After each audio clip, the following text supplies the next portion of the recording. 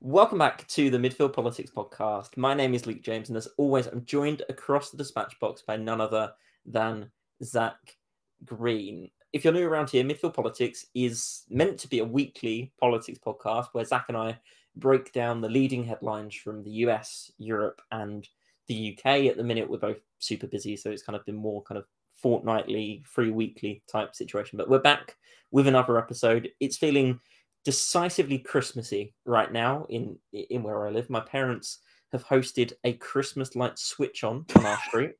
I'm not joking. The pandemic has changed these people, and it's changed Was it a government mandated Christmas party? Well, potentially. There were like 70 people there. I'm told. I was watching F1 through my fingers, so I honestly wasn't there, but I did enjoy the leftover pigs in blankets, so that was all good. But yeah, it's the 5th of December, Zach. I'm feeling a little bit Christmassy. I wore a Christmas jumper yesterday. It's getting a bit chilly. We're back with another episode of the Midfield Politics podcast, our gift to the nation, or our kind of 20 or so listeners. We should probably get into this. Zach, how are you doing?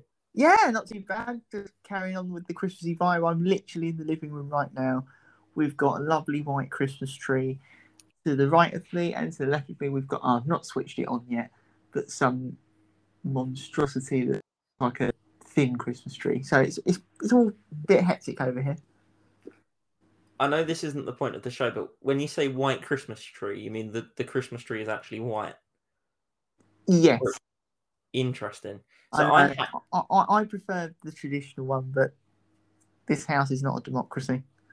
Yeah. So when I live with Olivia, listeners, Olivia's my girlfriend. We live together at university. When I lived with Olivia, I brought the mini 2-foot Christmas tree that I used to have in my bedroom at home with us. And I was like, yeah, we're going to decorate the flat at Christmas. It'll be great. La la la. Anyway, I get the Christmas tree out at the start of December, the first year we were living there, and she just looks at it and goes, "What the hell is this?" And I was like, "It's my Christmas tree." And she was outraged because it was a black Christmas tree and not a green Christmas tree. So I think, yeah, different coloured Christmas trees are controversial. I haven't actually seen many white ones, but I digress. I just thought I'd share some Christmassy love. Zach, it's been a while since we last spoke. A lot has happened since we last spoke, and to be completely honest, Zach and I haven't planned what we're going to talk about, which has become a theme of late. Because, as I say, we've both been really, really busy with university and life and all sorts of different things. So today, like last week, or rather the week before, is going to be a bit of a firing from the hip type situation. But before we get into the podcast at large, of course, I'm going to start with the same question that I always do because I have no imagination and structure is important to me. Zach, what has caught your attention over the past 7+7 days? So what's caught my attention? I think it was a front page it was some article that was released today about Boris Johnson's crackdown, no pun intended, on cocaine use in the country. That if you're getting done for drugs offences, you're going to get an ID taken away from you. And of course, within the midst of that article being put up, to the fact that traces of cocaine near this had been Parliament of it. So yes, it kind of speaks to probably Boris Johnson being a bit desperate to look like the traditional tough on law and order and all of that and so forth in the Conservative Party when you're announcing a war on drugs. I didn't see this development coming in terms of Boris Johnson waging a war on drugs. I don't know why I didn't see it coming. Perhaps it was obvious, and perhaps it was kind of the next thing on the kind of culture war playbook. And I mean, the way that this could play out, if I'm thinking strategically and I'm thinking away from policy and logic and morals on this, could be really handy for the Conservative Party, because the Conservative Party could be, we are the party that is hard on drugs, which probably is not how they would phrase that in an election manifesto. but what I mean, some might beg to differ with some of the policies they've come out with. Well, yeah, and obviously there's been talk about cabinet ministers in the past and what they get up to in their spare time, but that's not really kind of what I was going for. What I just mean is that if the Conservatives go, we're going to be hard on drugs, and Labour say we're not going to be as hard on drugs, then that creates an angle where the Conservatives can say, yeah, we're serious people, and people who are anti-drugs, whatever those drugs might be, that could create an interesting kind of divide in the electorate that the Conservatives could play off. Before I jump in with my kind of view on a potential war on drugs in the UK, what do you think of both the policy idea and of the debate around liberalisation or the opposite in terms of drug policy in the UK? It becomes quite murky territory, isn't it? Because we know that I think this story is about, you know, the heavy duty drug, shall we say, the cocaine to this world, and yet people will conflate that debate with the cannabis debate. I think at the moment you've got the cannabis oil that people can start using for medicinal use. It's some sort of thing there, and eventually, if it's not this at the next election, it'll be the one after, where eventually the prevailing going to some form of drug some way. I mean, look at in Scotland, for example. I think they're opening centres where you can use, like, for example, heroin and all of that gang.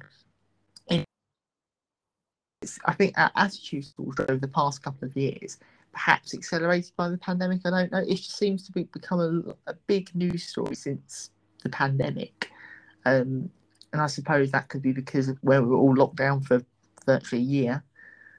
I think people's priorities have shifted in a way where, you know, some liked a bit of an extra drink. Some of us were quite depressed in lockdown. Some of us did, you know, and all of that. So, yeah, the debate will be conflated with cannabis. It will then be chucked out the window.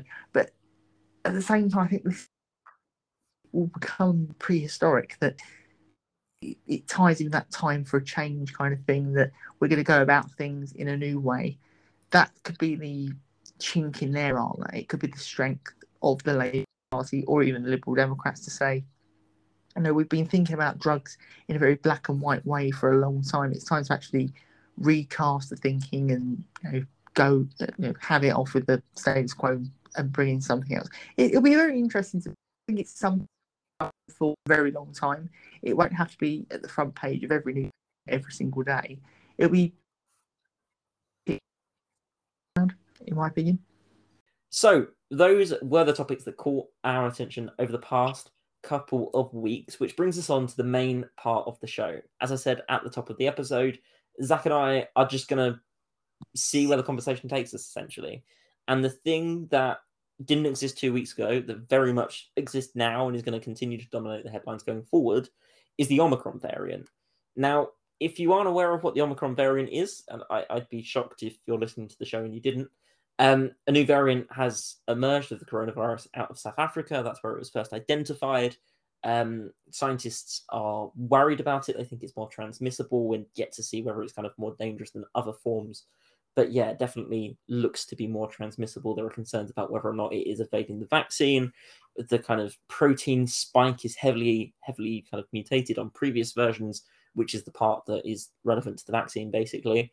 And there has been all sorts of policy developments around the world, basically, in wake of this. So the UK has huge travel restrictions in place for countries mainly in Southern Africa.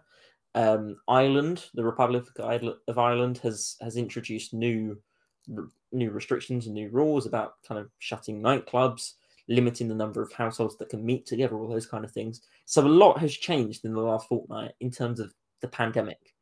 So that's where we'll start. Zach, your initial kind of thoughts, reactions to what we've seen over the last couple of weeks. I think we'll talk about the restrictions as well. That it's one of those ones where it's better to be safe than sorry, and where we don't know too much about the Omicron variant enough yet, it's still quite a relatively nebulous topic, isn't it? That essentially the fact of the matter is it seems to be a more transmissible variant. We've not seen it translate into symptoms and deaths and hospitalizations as yet. But where we don't have enough information, it's still very concerning that I think the R rate, I think it was Robert Pest that actually tweeted the stat about it's 3.3 times more transmissible than the Delta variant, which is extremely concerning because another point to make here is that we're still dealing with the Delta variant. As it stands, the Delta variant is still the most prevalent in the UK. We're still contracting quite a lot as opposed to other countries. So it's still a very nebulous topic, I think, and where we don't know too much about it in terms of what we need to know, it does feel that our governments and experts are still speculating somewhat, which I think at times like this, where I think that's a necessity, because if we do not talk about it, if we do not explore it, there's that risk that we become ignorant to it, as we probably were maybe as a country, maybe as a globe back in January 2020, which does feel like an eternity ago. Yeah. I don't even know where to start with this. Zach and I talk all the time over DM about kind of, well, politics and football and university, basically.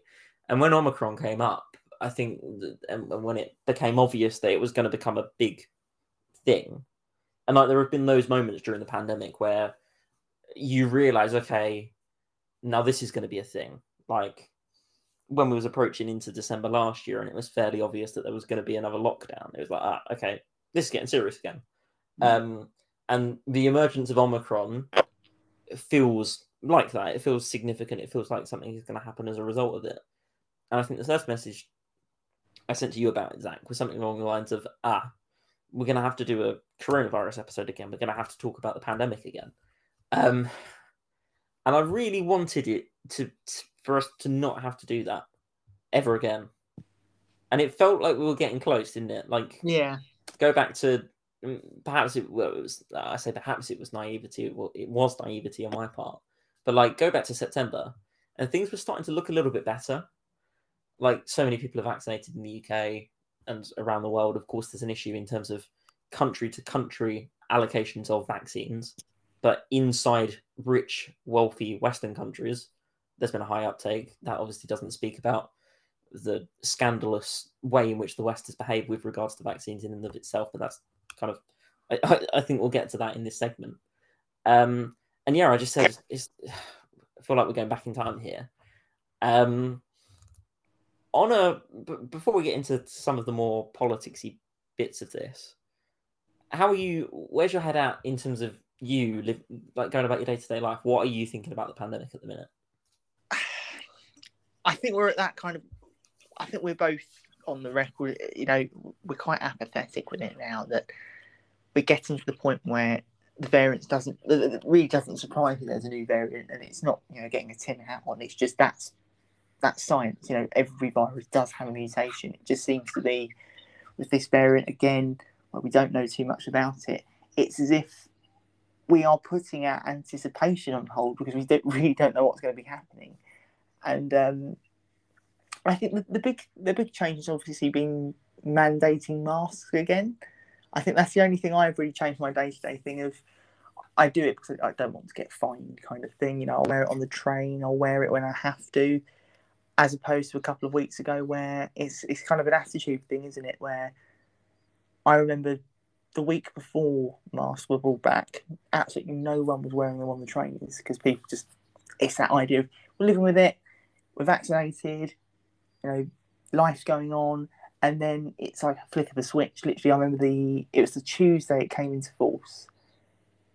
Every single person on the train in my carriage had a mask on. It was remarkable in that way that I think we have become even if it's implicitly, we've become a lot more cautious about the pandemic. And I think that's natural because I think we were like this time last year when it looked inevitable that we were going to have a lockdown. I remember cancelling a couple of Christmas parties just because it was that kind of, it's the risk factor, isn't it? That was pre-vaccine times, whereas now, I don't know. I don't know when we're going to be invited to have our booster jab, but I'm assuming again sooner rather than later we're going to be going towards that as well. Yeah. So we have slightly different views, I think, and slightly different attitudes and slightly different psyches on the pandemic. I think I've been much more shook, I think, by it. Like before all of this existed, before I knew the word coronavirus existed, we're talking pre-pandemic times. I never thought about getting sick. Like I don't have any pre-existing health conditions.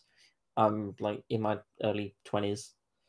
I didn't think a lot about holding on to the handrail on the tube and then not washing my hands for a couple of hours until I like went to the toilet or had some food type thing. Like I wouldn't think about that. I wouldn't think about carrying hand sanitizer. I wasn't that guy at all. And now, and this has been the case like the whole way through basically. Now I like won't go out with like before the pandemic, like it would be the classic thing. I tap my pockets and like check, do I have my phone? Do I have my keys? Do I have my wallet? Now it's like, do I have my phone? Do I have my keys? Do I have my wallet? Do I have my face mask? Do I have my hand sanitizer? And like I've been wearing my face mask on the tube and in shops pretty much the whole way through. On the tube in particular, like sometimes if there's no one in the shop, then I'm not going to wear my face mask type thing. Or if there's no one on the tube carriage, I wouldn't have worn it in that example. But I've been pretty cautious with it, and I think where my head's at the minute, I just really hope it doesn't get so much worse. You know, I'm a bit sick of it. I'm not apathetic in the sense that I'm cynical or anything like that. I'm like not apathetic in the sense that I'm just like the rules need to stop type thing, because I think they're probably necessary, or some of them are probably necessary. But I am bored. I'm scared and bored, which I guess is a good thing. I think if I wasn't scared, then my boredom would be a bad thing, if that makes sense. But yeah, that's kind of where personally my head's at, and I think that's fine. I think it's fine that people have different. There's a window of rationality, isn't there? I almost said something a little bit silly. I think it's. I almost said, I think it's fine that people have different views on the pandemic, which is true to an extent. Don't get me wrong. Like it's fine to be within parameters. It's not fine to be posting COVID conspiracy theories on bus stops and things like that. Doing that. It's worrying that as the pandemic's got on, a lot more of that's happened, which for me, it's incredible because these people are seeing what's happening in real time and yet want to commit themselves to this theory that it's not real or it's some huge microchip government conspiracy when, let's be quite honest, the governments that we do have in power, I don't think they're that clever. No, precisely. And that's the thing. There was a TikTok that I saw the other day that was reposted on Twitter where it was basically like, okay, so this, like it was a chart showing the difference between a conspiracy in the sense that like Watergate was a conspiracy, like when there were multiple people who conspired to do something, and a conspiracy theory, and like you go up the triangle type thing. So you have a conspiracy, then you have basically a slightly more far-fetched conspiracy, and then you get to the top, and it's like believing in the Illuminati is running the world, or Bill Gates is microchipping everyone. And like you get up, and like the further up, the more likely it is to be an anti-Semitic thing, or whatever it might be. And the point that I'm that you've kind of pointed me in the direction of is in the UK, and basically for the whole of my life where I can remember knowing anything about politics or anything about the news or anything about the world, basically, like the UK has always had a big conversation about terrorism and like how people are radicalized online. Obviously in wake of 9/11 and 7/7 and this kind of stuff. And that's always been a big thing in politics and in the public psyche. And I don't really understand. Well, shamefully, I do understand why this probably isn't the conversation. And I think the answer is racism. But why isn't there a big conversation about how these people are being radicalized on the internet? COVID conspiracy theorists. I find that a little bit concerning because people are being radicalized, aren't they? Oh, essentially. And the thing, and we've had this for about a year as well. This big discourse. This was pre-COVID as well, I think. this discussion about regulation online, that where do you draw the line? Do we have anonymity? Do we have this? Do we have that? And it seems to just be going under the radar about this specific thing that, you know, I think someone, I can't remember who it was. It was one of those like American blue tick accounts on Twitter that does all sorts. And they decided to test Facebook by putting out COVID conspiracy theory. Didn't get flagged down. And I think they said something else and it immediately did. And it's like, one of those views was a lot more dangerous than the other. Yet, you know, the big tech giants, I don't think are doing enough in that respect. And it is gravely concerning because I think that's the next frontier of radicalisation in general. And have you? I'm assuming you've seen the video of Piers Corbyn on the district line. Yes, it was the worst. Is this the way to Amarillo cover ever, wasn't it? Yeah, and you have stuff like that, which in and of itself isn't sinister because it is just so patently absurd and so just ridiculous. Like, just I had this. I'm slightly ashamed to admit this, but I had that song stuck in my head for quite a while. But in a way, that's clever in terms of it doesn't look sinister at all, but the actual deep inside, it's ticking away at people. That in itself is very clever. And the underlying tones behind the stuff that people on the extremes of the extremes are saying are seriously sinister. Like, there's a plot, like, to overrule the world. Like, who's behind this mysterious plot? So yeah, that's something that I've been thinking about recently in terms of why is no one talking about people being radicalized in the age of the pandemic? Because I honestly think that is going to be a big issue coming out of this. I honestly do. Back to Blighty. Well, it's happening in Blighty, but back to the policy of it. And I should say as well, I'm not talking about people who disagree on policy. Like, I think it's completely fine if you own a pub to have the view to say I don't think they should bring back social distancing because it will hurt my business. That's reasonable. I'm talking about people who are out and out conspiracy theorists who think there's a plot to take over the world through the pandemic. It doesn't make any sense, but yeah, I thought I'd clarify anyway. In terms of policy ramifications of this, Zach, is Mr. Johnson going to cancel Christmas again? I think that's the question that everyone is looking for an answer for on this podcast. I think it would be a very extremely hard sell if he did. And it's the motivation behind it. What's the end game of cancelling Christmas? And I find it quite worrying. At the same time, you have to be sympathetic in that you do have to wait until you get the data sets and the trends and so forth to make a decision. But he's making the big announcement. I think it was in the Times that someone leaked it, that it will be literally a week before Christmas. Now, again, a lot of movement in the country is contingent on the next couple of days after the 18th of December. And I think if you use, for example, this exactly happened last year, people still went away anyway. It's that kind of, how do you sell this to the public that, yes, you've put up with so much for the last 18 months, you're going to have to do it again. And with all the stories that come out about the Downing Street Christmas event, if you listen to Question Time, or if you listen to those who were there, the Downing Street party, at a time when Christmas was, inverted commas, cancelled. It's, again, this hard sell of, is it just one rule for us and one rule for the government, or is there some sort of flaky in between? It'll be fascinating to see what the decision is. I personally don't think he'll cancel Christmas. I think it will look bad on him. And we know that Boris Johnson is a Prime Minister that loves to be loved. And the sympathy and goodwill this time for anything he does with coronavirus, I think, is gone.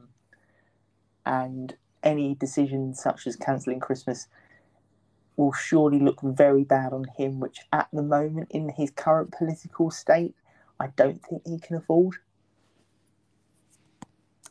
To be honest, I was being facetious when I asked, is Boris Johnson going to cancel Christmas? I don't think so. I think and we saw this last year, and you say Zach all the time, he's the Heineken Tory, he loves to be loved. Boris Johnson, when coronavirus, the pandemic, was so bad heading into December last year, he was desperate not to put any new measures in before Christmas, and obviously he had to in the end. And that was like, he just had to do it, didn't he? Like, he waited so long. It was so inevitable that it was going to happen. And he held off till the very, very last moment because he didn't want to do the thing that he knew would be hellishly unpopular. I don't think it's going to... It's a bad way of governing, isn't it? But, it's terrible policy. We sound very cynical by saying it, but it's true, isn't it? That's how I think a lot of policy in this country, with this government in particular, is done. And it's obviously, we're a very poor country politically, economically, socially, whatever you want to say, because of it. For sure. I was talking about this. This is another tangent. This has been a very tangenty show, but people tend to like it when we go off on tangents. We might have to put that as part of the title this time. Something tangenty. Episode 50 something. Lots of tangents featuring Luke and Zach. Anyway, I was speaking to... The news was on the other day. I was downstairs with my parents. I was watching the news. And my mum flippantly kind of said, I can't remember what the story was on at the time, but it was about Boris Johnson, essentially. It might have been Peppa Pig World, actually. Oh, God, that happened since the last podcast. Yes. The CBI speech. Oh, so much has happened. My God, we haven't been on air for a long time. There's been some seriously good content. And the other thing as well, Zach, and again, we're going off on another tangent right in the middle of the show. But we're going on a tangent on a tangent for a tangent.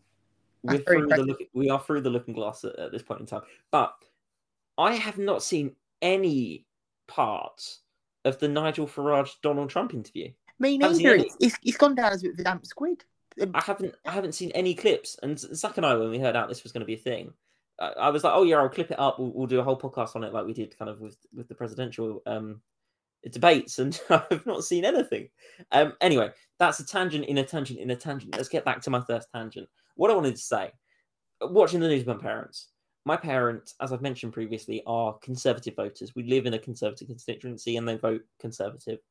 I wouldn't say they're particularly interested in politics. I think they're very typical, normal people in terms of their level of interest in politics. My dad runs a small business, a small to medium-sized business, so his interest in that kind of stuff. My mum, obviously through that, has an interest, but they're not going to political rallies, for example. They've not got political bumper stickers, all this kind of stuff. What I'm saying is they're probably like the median conservative voter. And we're talking about the news. The news was on, and my mum just turned around and said, what is he actually good at? He being the Prime Minister, Boris Johnson. And I just turned around and I said, he's good at campaigning. But he's not good at governing, is he? No. And I think that's the thing. And that's that older age, isn't it, that government's campaigning poetry and governing prose, and Boris Johnson kind of rips up the rule book for that. And in a way, it's always been his USP, hasn't it? That, he's not your typical politician. And I hate this from Laura Kuenssberg. It's a very lazy thing to say, that voters in a way are priced in with that they expect it.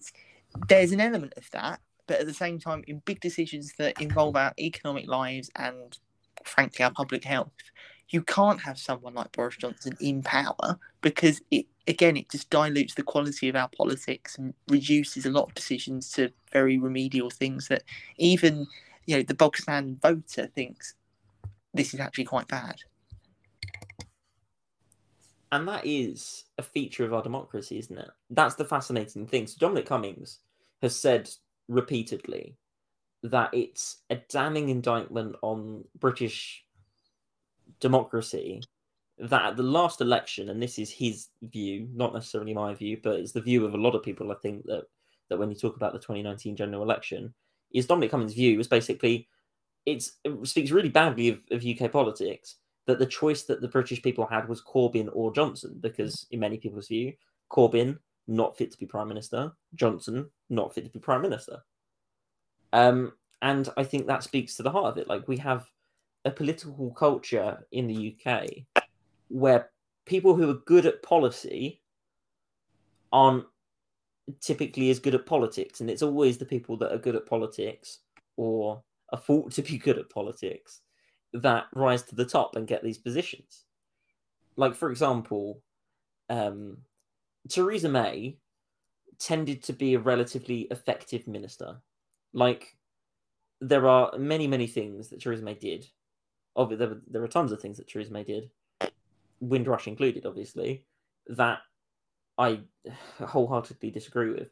But in terms of the policy briefs that she had, she carried them out, didn't she, when she was a minister? She had like that kind of, and it's such an indictment of our politics that, in a way, we kind of yearn for at least the professional and dutiful nature of Theresa May. That she's at least, however bad her politics or policies may have been, she was at least above her brief on things. That, you know, you could very rarely catch Theresa May very cold.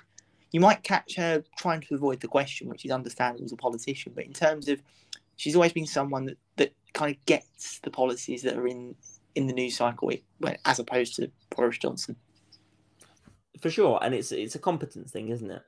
Like, Boris Johnson is not competent, is the bottom line. And I think that's what makes, bringing it back to Omicron, that's what makes Omicron so, it's so serious anyway, but so even more serious than it might be in another country where there are competent policymakers at the top of government.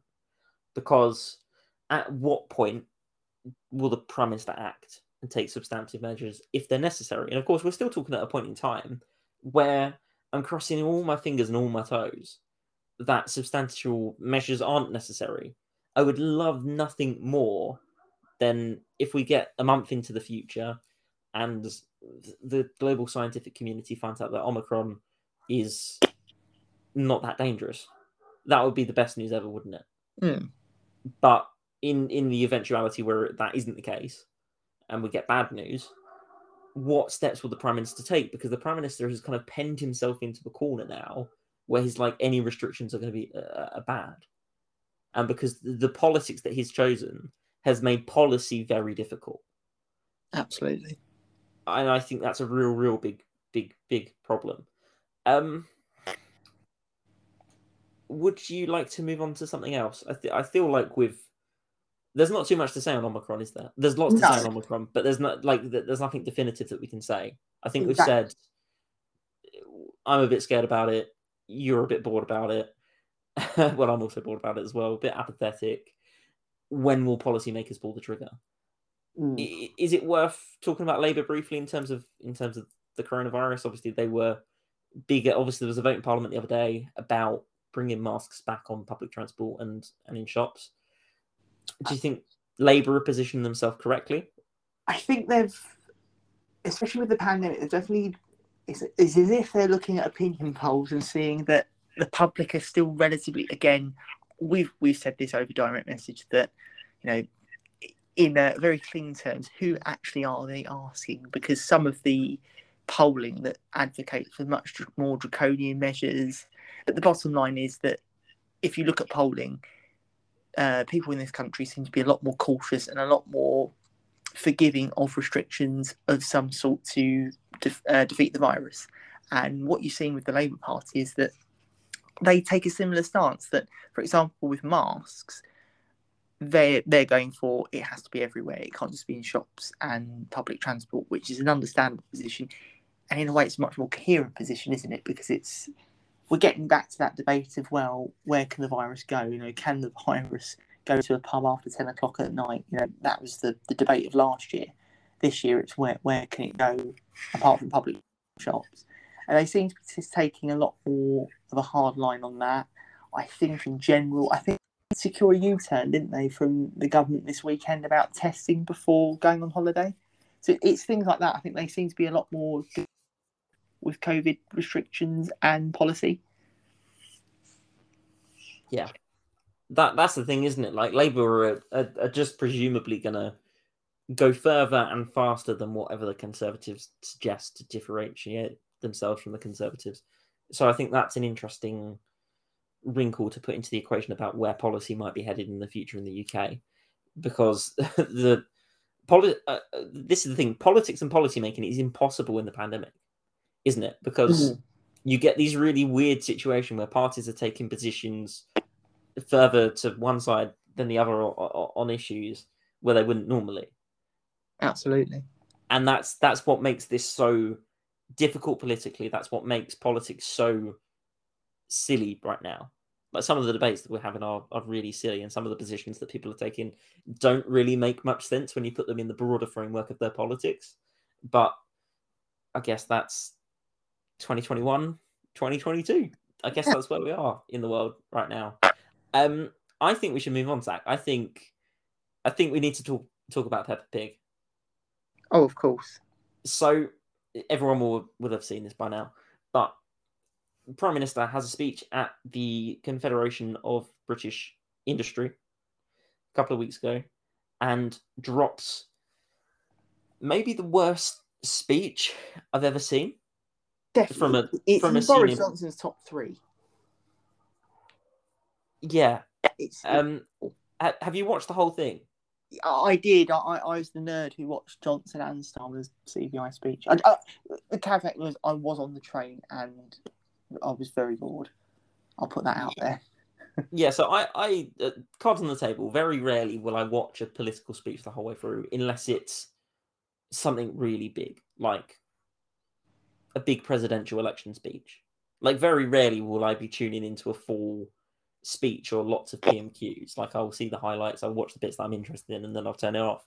But I was working on a project for university, a video project, so I was watching the CBI speech, and it was honestly astounding.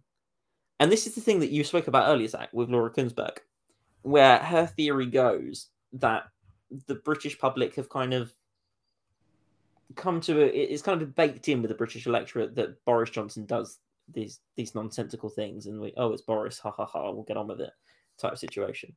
And I think we saw at the CBI speech that isn't true, because people looked at that and were just like, what on earth is going on here? Like, honestly, Boris Johnson is... I know the Queen is the head of state. I get that. Whatever, if we're going to get technical about it. But Boris Johnson is politically the face of the country. And he's out here at a friendly organisation, it has to be said. Like, it's the CBI. It's a friendly, captive audience. And he's out here making car noises and losing his place for like the best part of a minute. It's absurd. And there was a story, I think it was either in the Times or the Telegraph, about, or perhaps the Mail actually as well, about kind of the different approaches that they had on the day. So Boris Johnson literally turned up 5 minutes before his speech and read out some notes. Keir Starmer turned up several hours early and practiced 3 times his full speech. And to kind of paint the contrast between the two. I've been speaking for a while. Zach, first of all, what was your initial reaction? You say you watched it live. What was your initial reaction? Second of all, should we be worried about this? Like, or is this just the norm? And perhaps maybe that's worry in and of itself. But kind of, first of all, gut reaction, and then your kind of deeper analysis of Peppa Pig. We're taking out the swear word. It was sheer disbelief that it was one of those things where I can't believe what I'm watching. And I was thinking, I was looking at my Twitter time, thinking, people are reacting the same way I am, that what is going on? What is he doing? And originally I thought he must be really unwell. He's going to have to just like finish the speech early, and it'll be spun out that, Boris has really had a bit of a funny turn, and people would just shrug it off. But it was the fact that he was soldiering on with this, like, again, it's the Johnsonian bombast, isn't it? That kind of, he can talk his way out of anything, the normal rules don't apply, but yet it went down like a massive cup of cold sick. And if you hear the laughter, it's kind of, it feels forced laughter because it's so awkward that you're watching it thinking, this is the Prime Minister of this country, and he's giving a speech to, like you said, they're very soft with the Tories because the Tories are very good with business, have a very good relationship with business, and yet even the soft part, your soft audience were thinking, this is an absolute joke, and it's not a funny one. It's actually, I think this is the Labour attack line, which I do think is cutting through somewhat, about the joke isn't funny anymore.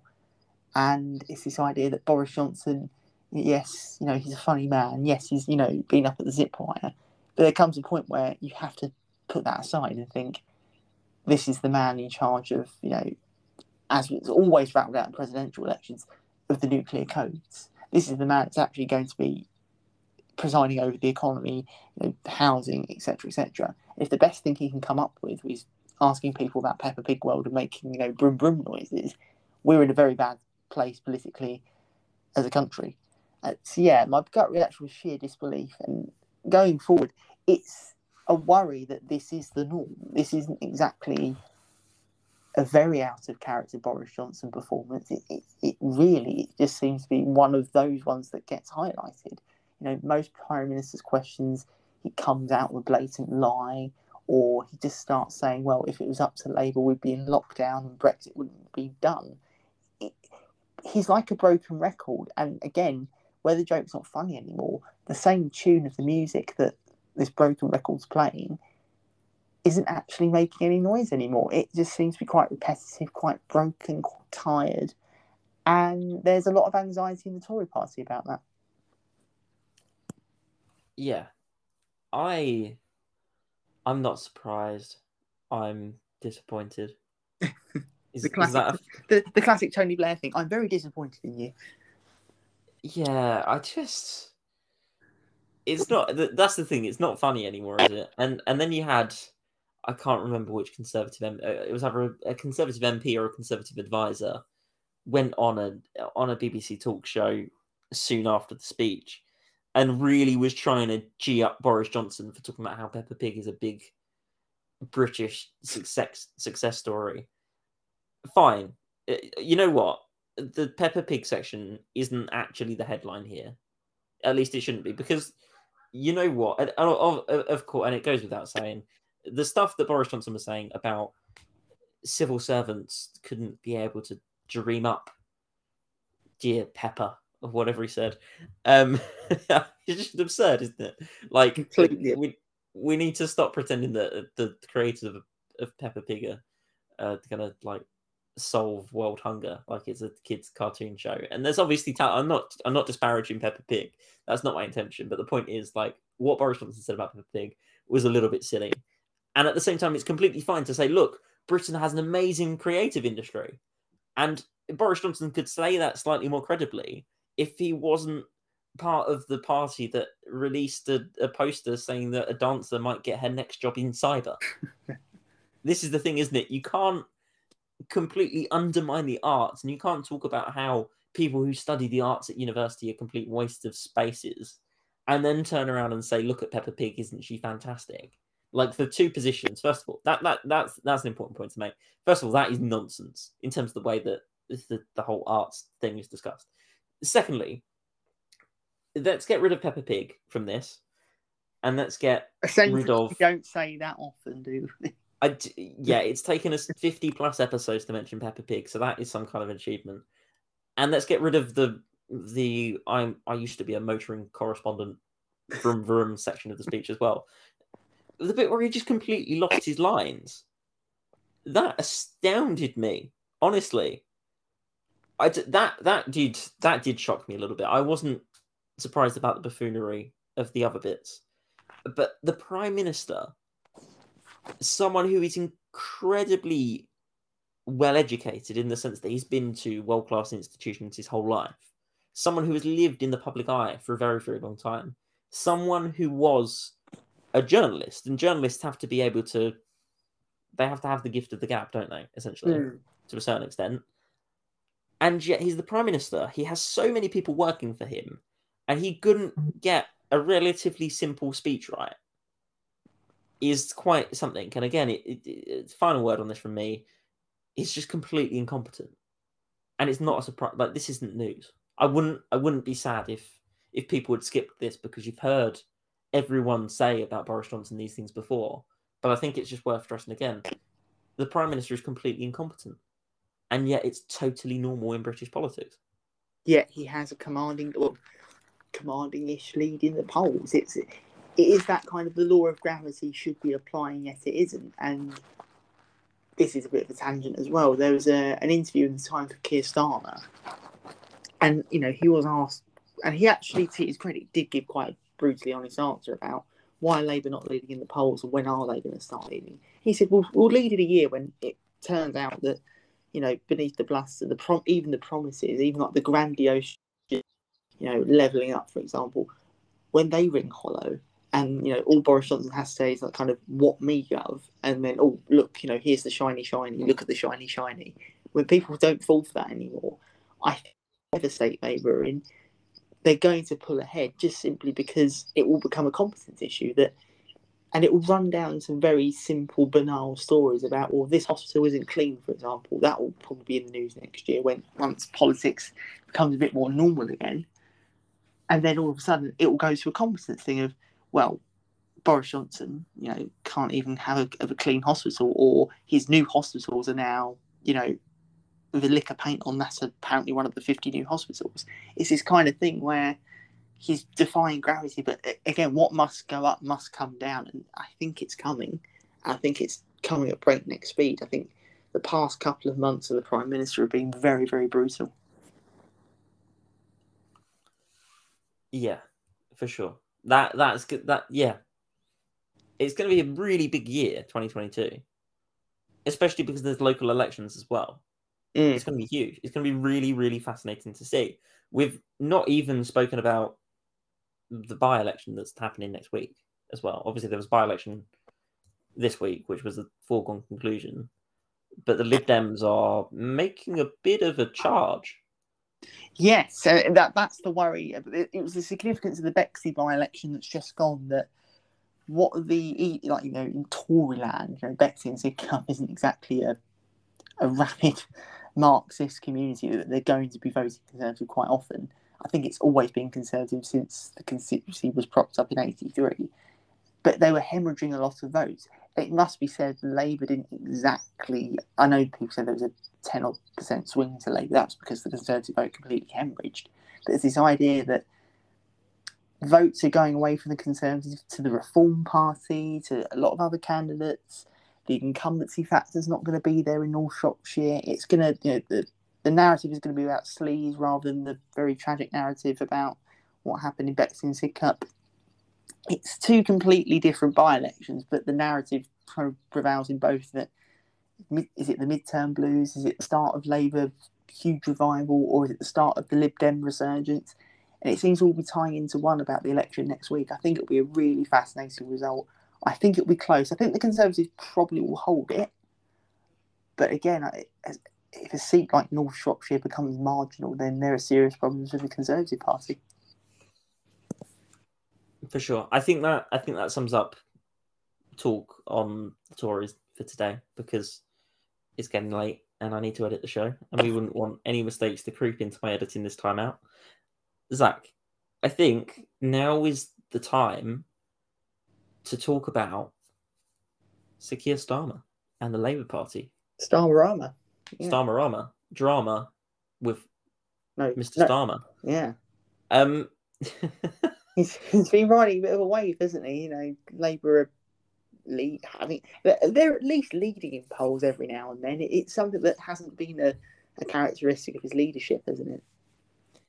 Yeah. The thing that I wanted to ask you, because I'm completely unashamed to admit that you will know more about this topic than I do, or have actual opinions on this more so than I do, is the shadow cabinet reshuffle. Oh yes, it was a professional one, despite Laura Kuenssberg's best attempts to cast it as the same old Labour of chaos. It's a huge change. That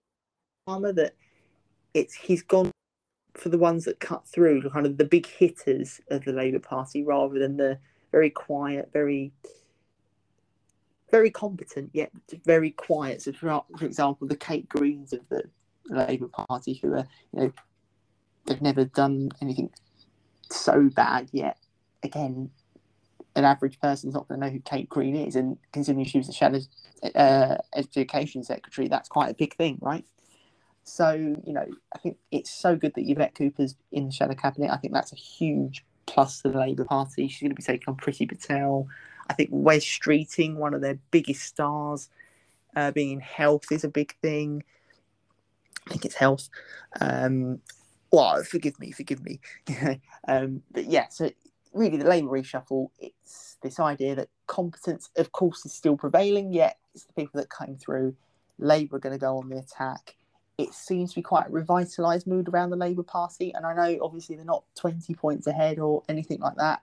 Yet you begin to see it becoming a bit of a serious opposition party at last. And it's something we've always complained about Keir Starmer's leadership, that yes, you're competent, but are you serious about winning power? Are you actually serious about becoming an opposition at least? And I think now he's starting to adopt that tactic. For sure. What I'll do is I will quickly run through how the shadow cabinet is now looking.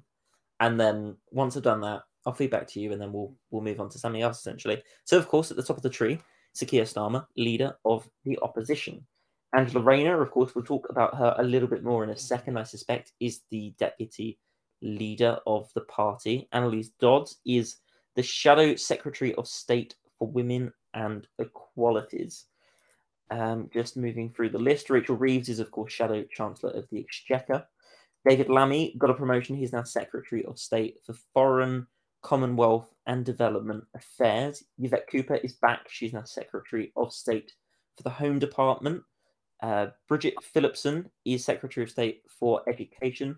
Lisa Nandy has been moved, and some, including myself, would say demoted, to Shadow Secretary of State for Levelling Up, Housing, Communities and Local Government. Nick Thomas Simmons is now Shadow Secretary of State for International Trade. I'll keep going through a little bit quicker. John Healey is still with Defence. Jonathan Ashworth is at the Department of Work and Pensions. I think I've gone through most of the main ones. Obviously, Ed Miliband is now Shadow Secretary of State for Climate Change and Net Zero. Steve Reed is the Secretary of State for Justice. Is there anything that's made Wes Streeting as well is now Secretary of State for Shadow Secretary of State for Health and Social Care? What really jumps out to you in all of this in terms of is there one main thing? My takeaway, for example, is Lisa Nandy being moved.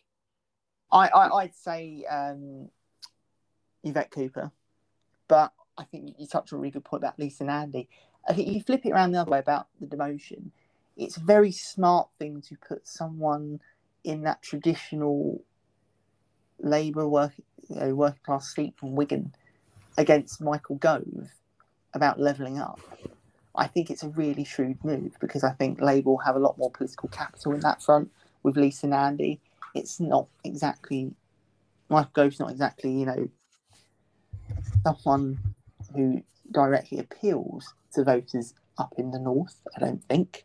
But it's that idea that you're starting to put someone that not only is a big hitter in the Labour Party anyway, but someone who can speak truth to the brief that they're in.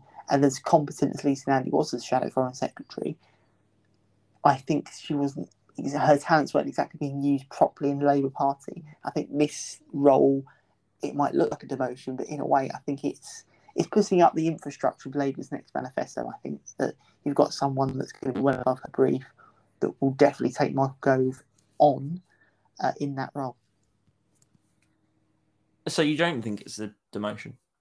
I think it's one of those ones where, of course, you'd rather be Shadow Foreign Secretary than Shadow Minister for Levelling Up. But at the same time, I think you can make a lot more political capital of that role for her and for the Labour Party. It's a weird one. It's a demotion, but not a demotion, if you get what I mean. No, that's interesting, and that does make sense. And it's an awkward one, isn't it? Because I'm saying, my view is that it is a demotion, but I'm saying this full of self-awareness in the fact that it makes it sound as though I'm thinking that levelling up parts of the country that haven't been. First of all, I hate the phrase levelling up, and I don't actually like that Labour are using the term levelling up. Like, why does the Labour Party, and this is the thing that Labour does in particular, like above the other opposition parties as well, why do Labour always accept language used by the Tories and adopt it and co-opt it? Like, why do they let the Conservative Party mould the political kind of vocabulary of the country? It just, I don't like that. But that's a really super nerdy point that we should probably skate over. And again, I'm self-aware enough to recognise that levelling up, again, I've used the bloody term, is important. Like, obviously, it's important. As you say, it's valuable and relevant to have Lisa Nandy, who is from Wigan, or is rather MP for Wigan, to be in that role. It does make sense. But I just think, like, she seemed to be doing well. I don't really understand why they had to move her.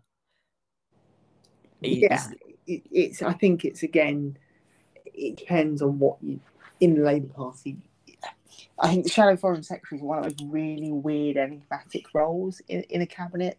I think when you're not the foreign secretary, it's very hard, I think, to cut through, to be quite honest with you, unless there's a huge, massive event in diplomatic terms where the shadow foreign secretary kind of input is going to be really important. It's one of those where, it's nice to have. It's, obviously nice to jet around the world and all that kind of stuff, all that jazz.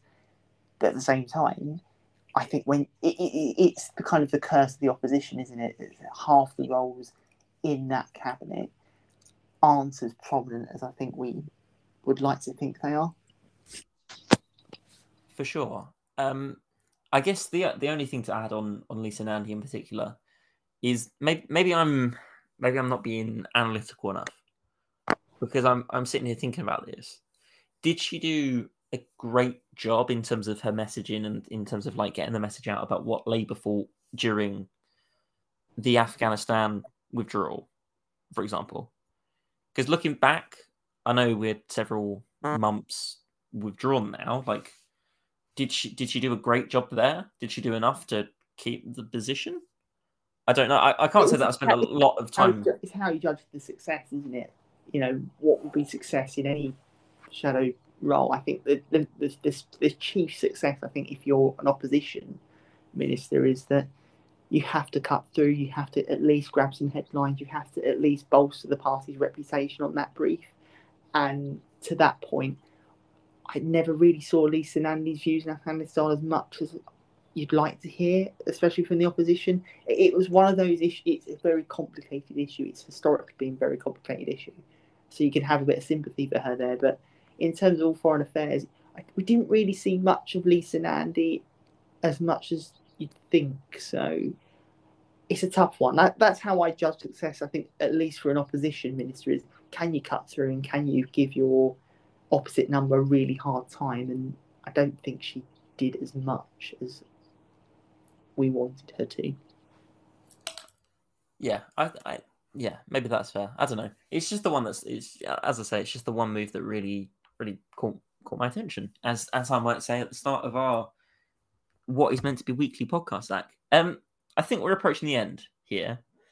Is there anything you would like to talk about briefly, or would you like to move to the end of the show and talk about something that is going to be on your mind going forward? I think we've covered. We've done a really roundabout way of doing it, but I think we've covered most things. I think we can naturally move on to the end, which is another sentence we don't say that often.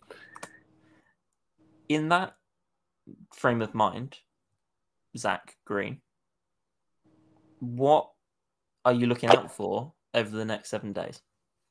I think it's going to be like a bit of a cop-out here, but I think more news on the Omicron variant. I think so far we've established about the transmissibility point. It's going to be so fascinating about the effect on vaccinations and immunity in that sense. I think that's going to drive the big headline decision on the 18th of December of whether or not Christmas is going to get cancelled. I think that's the main headline thing to look out for in particular.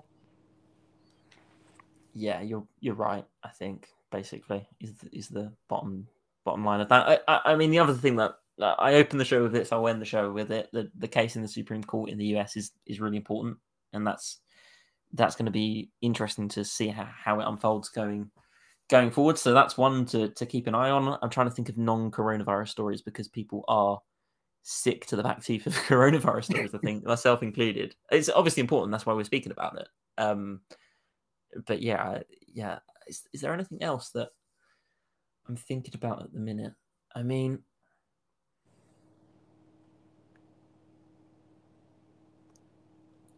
I think broadly, and again, I've done a terrible job of coming up with something that isn't related to the coronavirus, because it is related to the coronavirus and it is about the coronavirus, but it's about internationally, is how are the restrictions going to look on a worldwide basis? Like, how far are some countries going to go? Because was it Israel a couple of days ago shut the borders to international travel completely, for example? And obviously the UK isn't doing that. And obviously the messaging out of South Africa in particular, and kind of other parts of the region as well, the message has been, well, what's happening in terms of travel restrictions has been really unfair, because the only reason that we know about Omicron, the only reason that we found out so soon, is because South Africa's genomic sequencing, I think that's the correct term, is really good. Like that they're really advanced and they're doing lots of it to keep on top of the situation, like to an extent not seen in lots and lots and lots of other parts of the world. So South Africa should be credited for this, and they shouldn't be punished for this, for finding out that something was wrong, essentially. And you have that whole debate. Actually, I'll end on this because I was going to mention it earlier, but I didn't. Like, heading into 2022, we as a planet need to think long and hard about how we're distributing the vaccine. Like, it needs to be easy to access for countries that are finding it difficult to access. That's the bottom line for me. I think that's what I'll end the politics for today. Before we go, Zach and I have an announcement to make. Drum roll, drum roll. Drum roll. No. We're going to do a Christmas special, which we need your help with. So, if you've got to this point in the show, please send in absolutely any questions that you have for us. And on a special episode of the podcast released on Christmas Day, we will answer them. It'll be fun. It will probably not be very politicsy. There'll be politics in it, but we'll just have a chat, basically, to give you something to listen to on Christmas Day if Christmas is a bit crap for you, basically. That was the idea. I thought that would be nice. Anyway, so Christmas special of the Midfield Politics podcast coming out relatively soon. In fact, in 20 days at the time of recording. So that's exciting. Anyway, Zach, where can the people find you on Twitter? They can find me on @ZG1999 with an underscore. And you can find me at LukeJames_32. And you can also find our kind of brand account at Midfield Politic. As always, we have now reached the end of the show, and I will leave you with this. Stay safe and keep voting.